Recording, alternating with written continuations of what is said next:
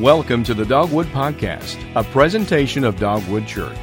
For more information, visit dogwood.church. Join us now as Pastor Keith shares today's message. Well, it's great to celebrate with people. You know, the Bible says to give honor to whom honor is due, and also in the book of Romans, it tells us to best way to live a life that matters is to spend our time rejoicing with those who rejoice and mourning with those who mourn. And so for those of you who hit a great milestone, next chapter, we do as your faith family, your church family, we rejoice with you. It makes us happy to see God's blessing on your life and you stepping through the door to the next chapter. It's pretty exciting to graduate from high school, isn't it? Those of us that did. How many? Yeah.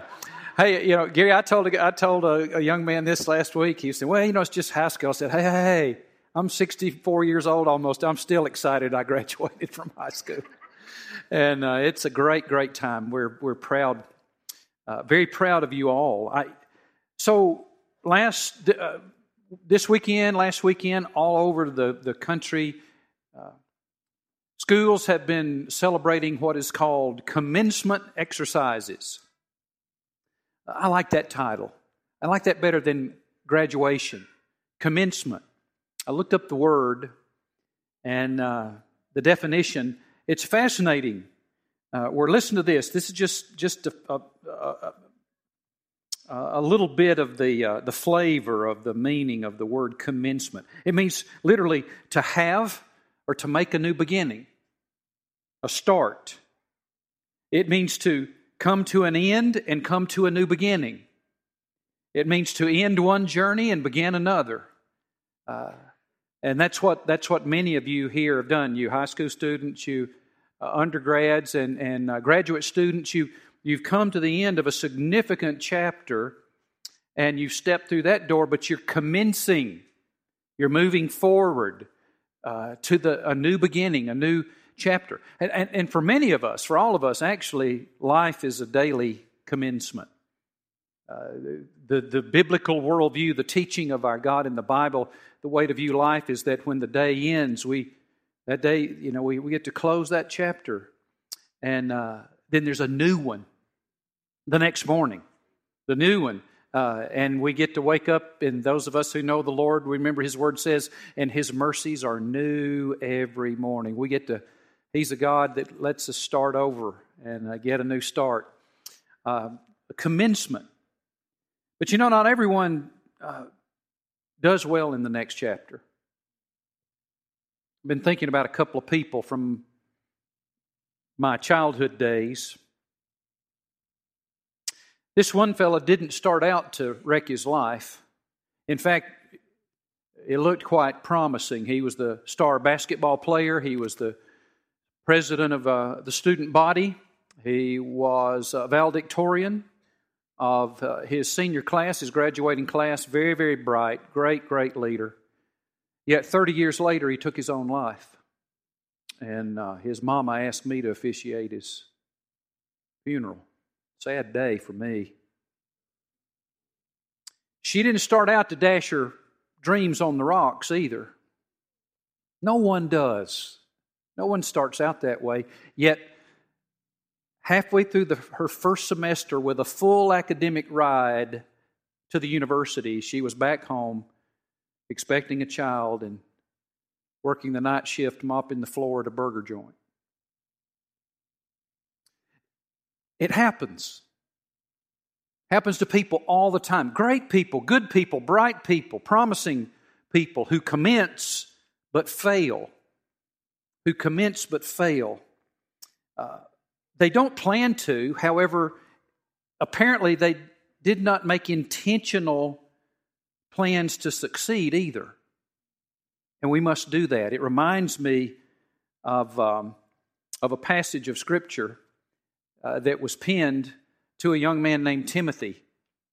This is here we find some of God's intentional plan to succeed with your commencement, with your graduation into the next chapter or the next day, whatever's coming, whether it's a new school or a new career or a new marriage or new whatever.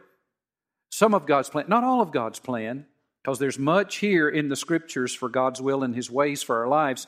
But the Apostle Paul, inspired by God's Holy Spirit, wrote 2 letters that we have, made it all the way into the Bible as Scripture, 1 Timothy and 2 Timothy, wrote to his mentee in the faith and in ministry to a young man named Timothy. Timothy, many scholars believe, was no older than those of you who've just graduated from high school. He may have been an older teenager, young man. He was the only pastor in the major metropolitan city of Ephesus. He had been appointed to be the pastor of the only church in the city of Ephesus. And he had a daunting challenge. He had huge responsibility. He faced challenges because of his age and people's perspective, plus just the burden of the church and the ministry to a pagan culture that was very hostile to the faith, very hostile to followers of Christ. And Paul was moved by God's Spirit to write 1 and 2 Timothy as kind of an instruction manual. Here's what God would have you believe. Here's how God would have you think. Here's what God would have you do to be a success in this next chapter.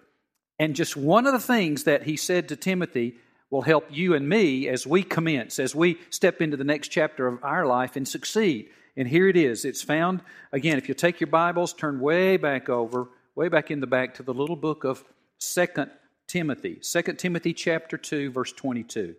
This is God's Word. Flee from youthful passions and pursue righteousness, faith, love, and peace, along with those who call on the Lord from a pure heart. Flee from youthful passions and pursue righteousness, faith, love, and peace, along with those who call on the Lord from a pure heart. Now let me see your eyes a second. That's what God said to Timothy. Here's what He says to you and me. If you would succeed, you've got to run from the bad, run to the good, and do it with the right people. That's it. Run from the bad to the good with the right people. Let's unpack this just a moment. Let's look at this a little bit deeper.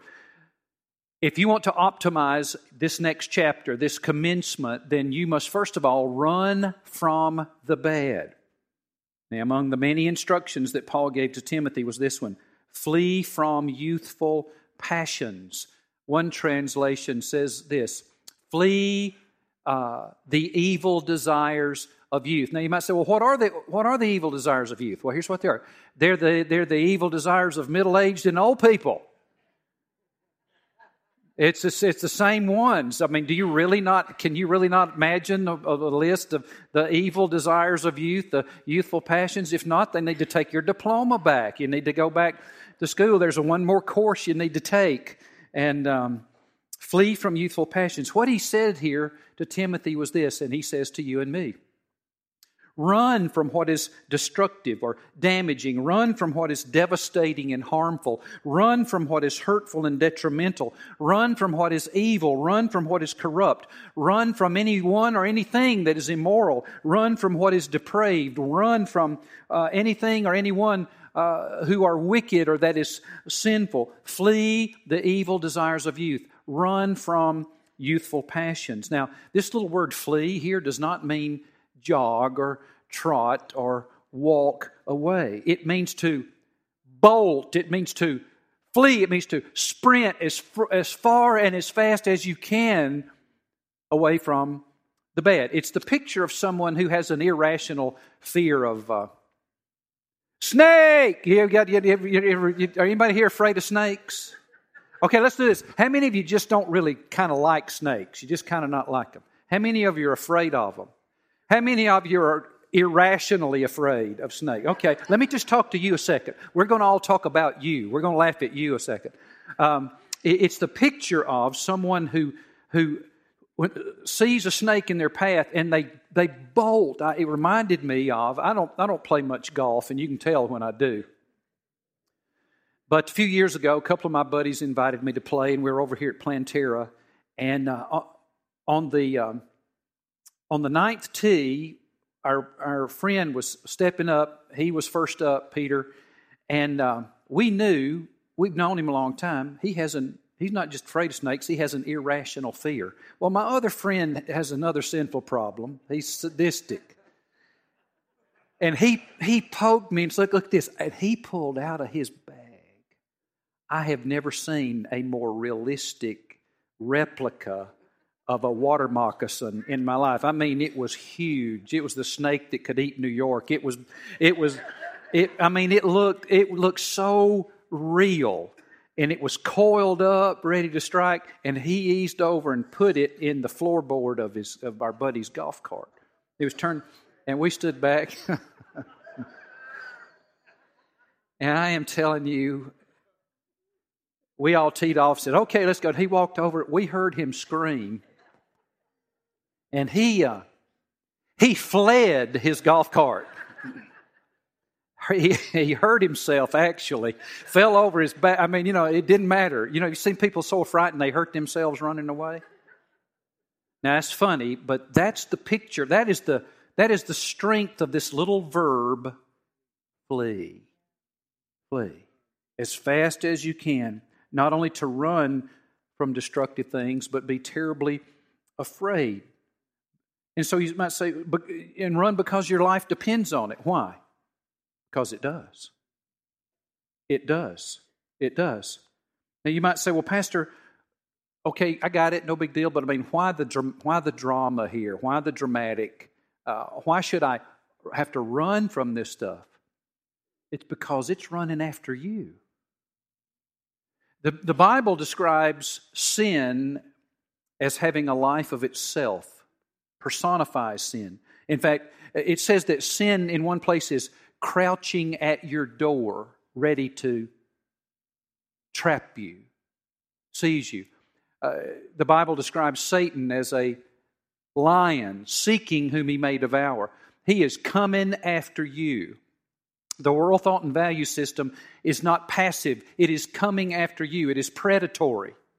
It is predatory. And you got to run because it's running after you. It's running after you. And yet rather than run, what do? We tend to ease up to it. Look at it. And unfortunately, some of us just don't ease up. Some of you are going to experience this rush week when you go to school. You're just going to jump in the deep end of the pool. Run to it rather than run from it. Why is that? Why is that? You see, I would encourage you here to run. Those of you who are about to go to school or you're just getting out of school and you're still single, run from the party scene. Run from it, not to it. Run from the money scene.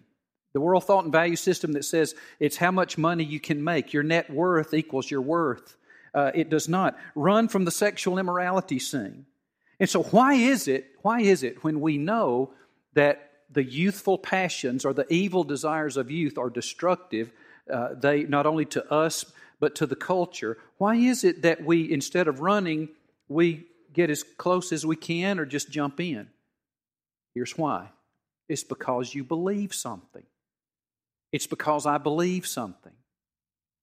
We actually believe. We believe something. We believe it's because you believe that you'll be happier if you have sex with someone that you shouldn't. It's because you believe that you'll be happier if you visit that porn site. It's because you believe you'll be happier if you disobey God somehow. It's because you're depending on something anti-God and His ways will make your life better. You believe my life will be better. It'll just be better. It'll be happier. It won't. Loving money will not cleanse and beautify your life. Loving fame and position and power or sexual immorality, none of that will cleanse and beautify your life. It will not. Only faith in Jesus Christ and His magnificent love that He demonstrated when He died on the cross and rose from the dead for you and for me will be at work in our hearts and transform our hearts that will motivate and enable us to run from the bad rather than run to it. That's the only thing. Run from the bad. So if you want to maximize your commencement, if you want to maximize your graduation, if you want to maximize your new chapter, whatever that new chapter is, run from the bad. But that's not all. He also says we must do another thing. We must run to the good. Run to the good stuff. The Apostle Paul wrote to Timothy, and he said in verse 22, pursue righteousness, faith, love, and peace. Righteousness, faith, love, and peace. Paul told Timothy that he needed to run after some good things with just as much energy and just as much intensity as run away from the bad. Now, the word pursue means to chase after something with the firm intention of grasping it, of attaining it. Run to whatever is constructive, to whatever is positive, to whatever is productive, whatever is beneficial, whatever is true, whatever is honorable. We sang the first song of the service, whatever is true, whatever is right, lead me in the way everlasting. Whatever is just, pure, lovely, commendable, morally excellent. And Paul gave Timothy 4 things specifically that you and I should also pursue. And here's what he said. Look at it in verse 22. He said, pursue, chase after righteousness, faith, love, and peace. Now, what's he talking about there? Well, when he speaks of righteousness, he is speaking of pursuing a right relationship with God, pursue being made right with God in a way that only becomes possible through faith alone in Christ alone, in His death on the cross and resurrection from the dead. He makes us right with God. But to pursue a right relationship with God through Jesus Christ in such a way that He turns us into people who think and choose and act righteously. Because when we're in a right relationship with Jesus Christ, He works in our hearts from the inside out and turns us into the kind of people who begin to think right and begin to act right and begin to live right. We become righteous. Pursue righteousness. Not only that, he said pursue faith. Pursue faith. Now, faith means a growing in your practical trust in and confidence of the Lord Jesus Christ. It means growing in an ever-deepening dependence upon God. So much so that we yield control of the direction and pace of our life to Him. Love means it's not an emotion. It means an action. It is the capacity. It is an ability to in an ever-increasing fashion love and honor God and love and serve people, even hard to get along with people. Pursue that. And to pursue peace. Peace with God, peace with other people, inner peace of heart and mind. It is a deep inner sense of well-being regardless of the circumstances. Now, these things are somewhat sequential. For when you commit to developing a right relationship with the Lord Jesus Christ, you get to know Him better. And when you get to know Him better, the better you get to know Jesus, who is the God of the Bible, the more you will trust Him, because Jesus is the most trustworthy being in existence. You will trust Him more, and that is faith. And faith practically means giving up control in an ever-increasing, confident way, control of the direction and the pace of our life. Now, you can jot that down. Here's how you know if you're living by faith. You consciously yield control daily to Jesus for the direction and the pace of your day, of your year, of your life. That's faith.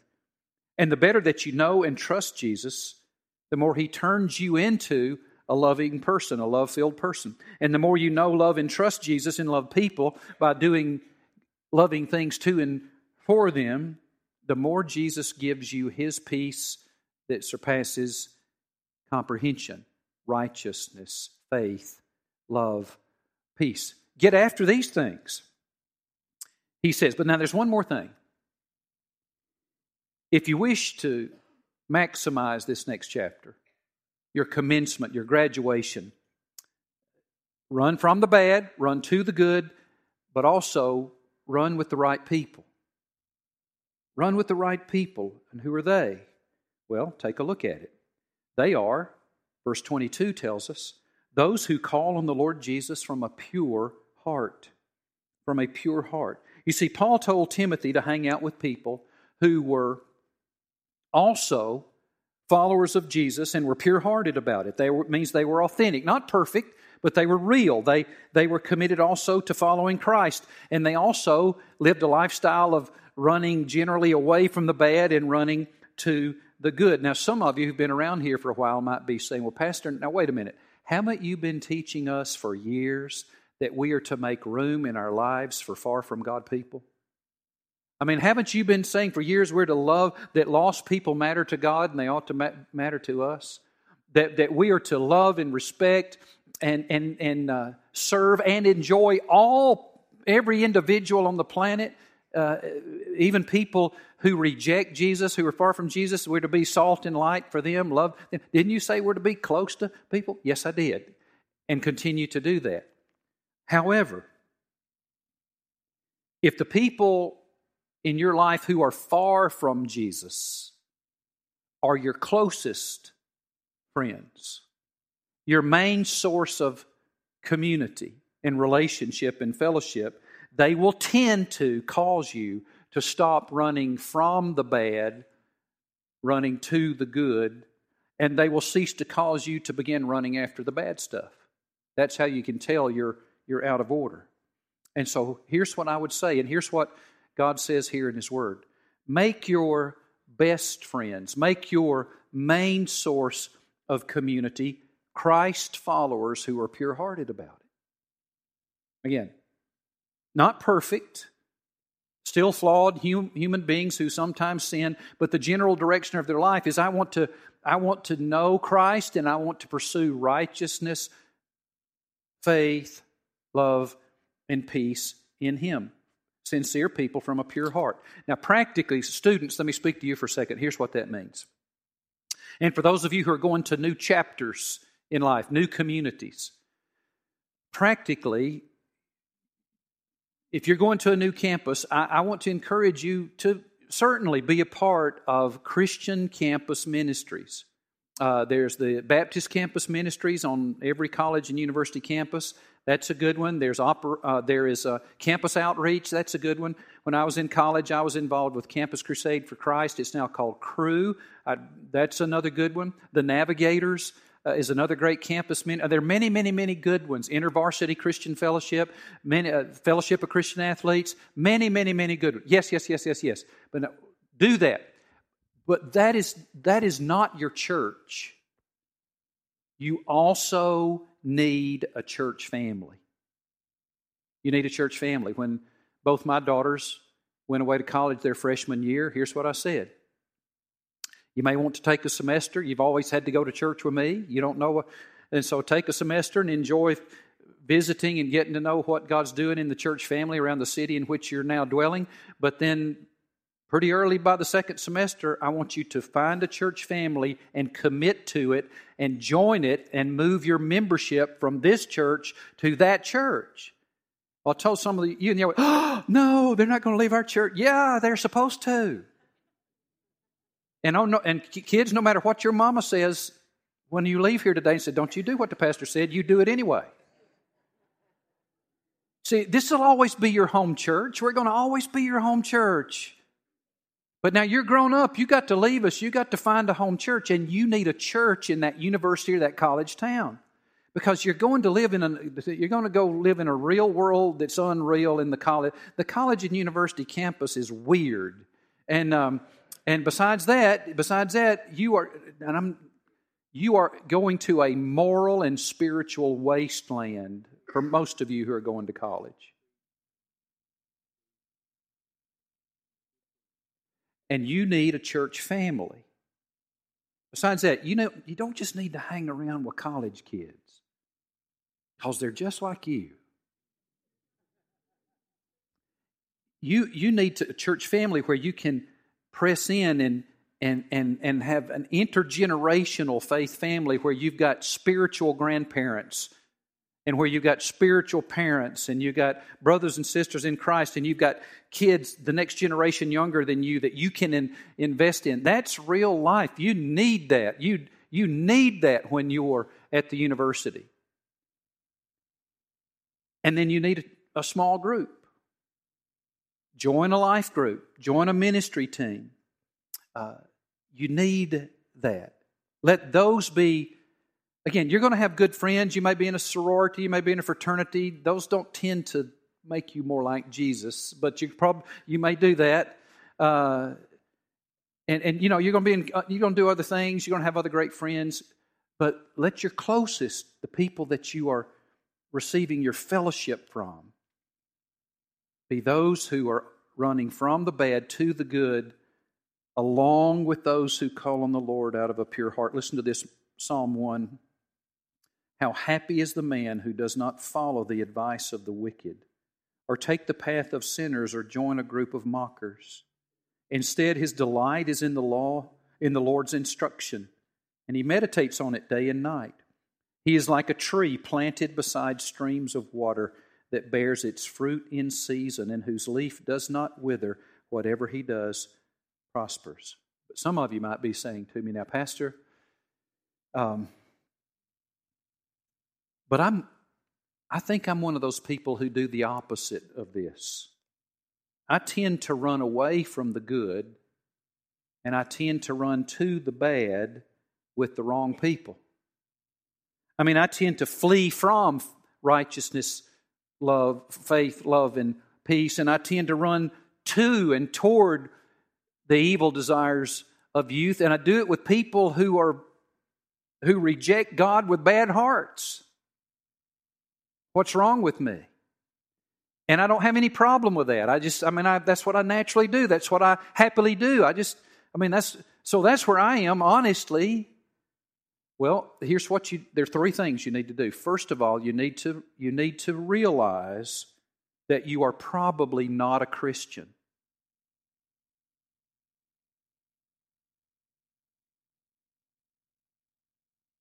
You're probably not. You're probably not saved. You've probably never been born again. You most likely are still what the Bible calls dead in your trespasses and sins, means dead to a relationship with God at all. You most likely do not have eternal life. Now, some of you are saying, wait a minute, Pastor, I was baptized when I was 9 years old in this church, or I was confirmed. I went through confirmation at my other church, or I was christened. I've had First Communion. Listen, I don't care if you're baptized in that pond down there until every turtle knows you on a first-name basis. If you are running to the bad, away from the good, typically with people who reject God eagerly out of bad hearts, and you can do that freely with no problem, without any desire to resist temptation. I don't know what you are, but you are not a Christian. You're not. And you're probably in trouble. And so what to do about this is to first take an honest assessment of your situation, to know where you are. Second, you must repent of your sins. It all starts with acknowledging that, I'm in trouble. I'm apart from God. Second, we must repent of your sins. I tell you this every week, and that means that you change your mind about your sins, yourself, and Jesus Christ, and you change your direction to follow Jesus rather than following yourself. It's like I told you about the day I was downtown Atlanta and not paying attention. I turned onto a multi-lane street and found myself going the wrong way on a one-way street. All the traffic was coming toward me. I quickly realized not only was I going the wrong way, I was in danger. I did a U-turn right there in the street and went the other way in the right direction toward safety. That's what repentance is. When we repent of our sins, we realize I'm going the wrong way toward destruction. We repent of our sin and we turn to God through Jesus. Third, we believe in Jesus. That means not only that we acknowledge that He has died on the cross in our place because of our sin and rose from the dead and is alive today, proving that He is who He said He is and can do what He claims that He can do, but it also means that we put our active trust in Him. Some of you, as I talked to this afternoon, or tomorrow, early in the week, as a part of your celebration for your commencement, your graduation, you're taking a trip. Many of you are going to be getting on airplanes. Believing in Jesus is kind of like getting on that airplane. You got to make arrangements. You must schedule it, get your ticket, get a ride to the airport, check your baggage, get out to the gate, board the plane, buckle yourself in the seat, and let it take you to the beach. But you can believe all day long that that plane is going to leave Atlanta and end in Daytona Beach all you want to, but unless you get on the plane, it's going without you. That is faith. That is believing in Jesus. It is placing our active trust in Him to forgive us our sin, adopt us as His child, give us His gift of eternal life, and let us live under the care and supervision of Christ in this life and the next. Admit that realize you're probably not a Christian. Desire to repent of your sins, come to Christ and put your faith in Him. Some of you are ready to do that. And I want to give you the opportunity now. Pray with me. Let's pray. I'm going to coach you through a prayer. These are not magic words. God's more concerned with the attitude of your heart than He is the words of your mouth. But if this expresses the genuine desire of your heart, let these be your words to Christ from your heart to Him. Pray with me. Dear Lord Jesus, I admit I have gone my own way. I have sinned with my thoughts and words and actions. I am sorry for my sins. I turn from them to You in repentance. I believe You died for me, taking my sins in Your body on the cross. And I thank You for Your great love. Now, I open the door of my life to You. Come in, Lord Jesus. Come in as my Savior and forgive and cleanse me. Come in as my Lord and take control of me. And I will serve You as You give me strength all my life. All of my life. Now look at me a second. If you have repented of your sins and placed your faith in Jesus, there's one more thing you should do, and that is this. Now, this is a first step of obedience after becoming a follower of Jesus. Confess Him publicly by being baptized. That's the way He designed for us to do it. He requires all new believers to celebrate their new life in Him with baptism. He says this in Matthew 10, "Therefore everyone who confesses Me before men, I will also confess him before My Father who is in heaven. But whoever denies Me before men, I will also deny him before My Father who is in heaven." Hey, everybody, take this communication card from your bulletin. Take it and look on the back side. Grab a pen. Here's what I want you to do. If you today, for the very first time, prayed to receive Christ, repented of your sins, placed your faith in Jesus, check that statement that says, "Today I prayed and asked Jesus into my life," and we'll respond to help you with your next steps. Some of you need to join this church family. Let this be your place of fellowship. Check that statement that says, "I want to join Dogwood. Sign me up for the next Dogwood Journey Belong class." Those of you who need to confess Christ publicly through baptism, then let's do that. Check the statement that says, "I would like to talk with someone about baptism," and we will arrange for to celebrate your Christian baptism. Pray with me. So, Lord, thank You.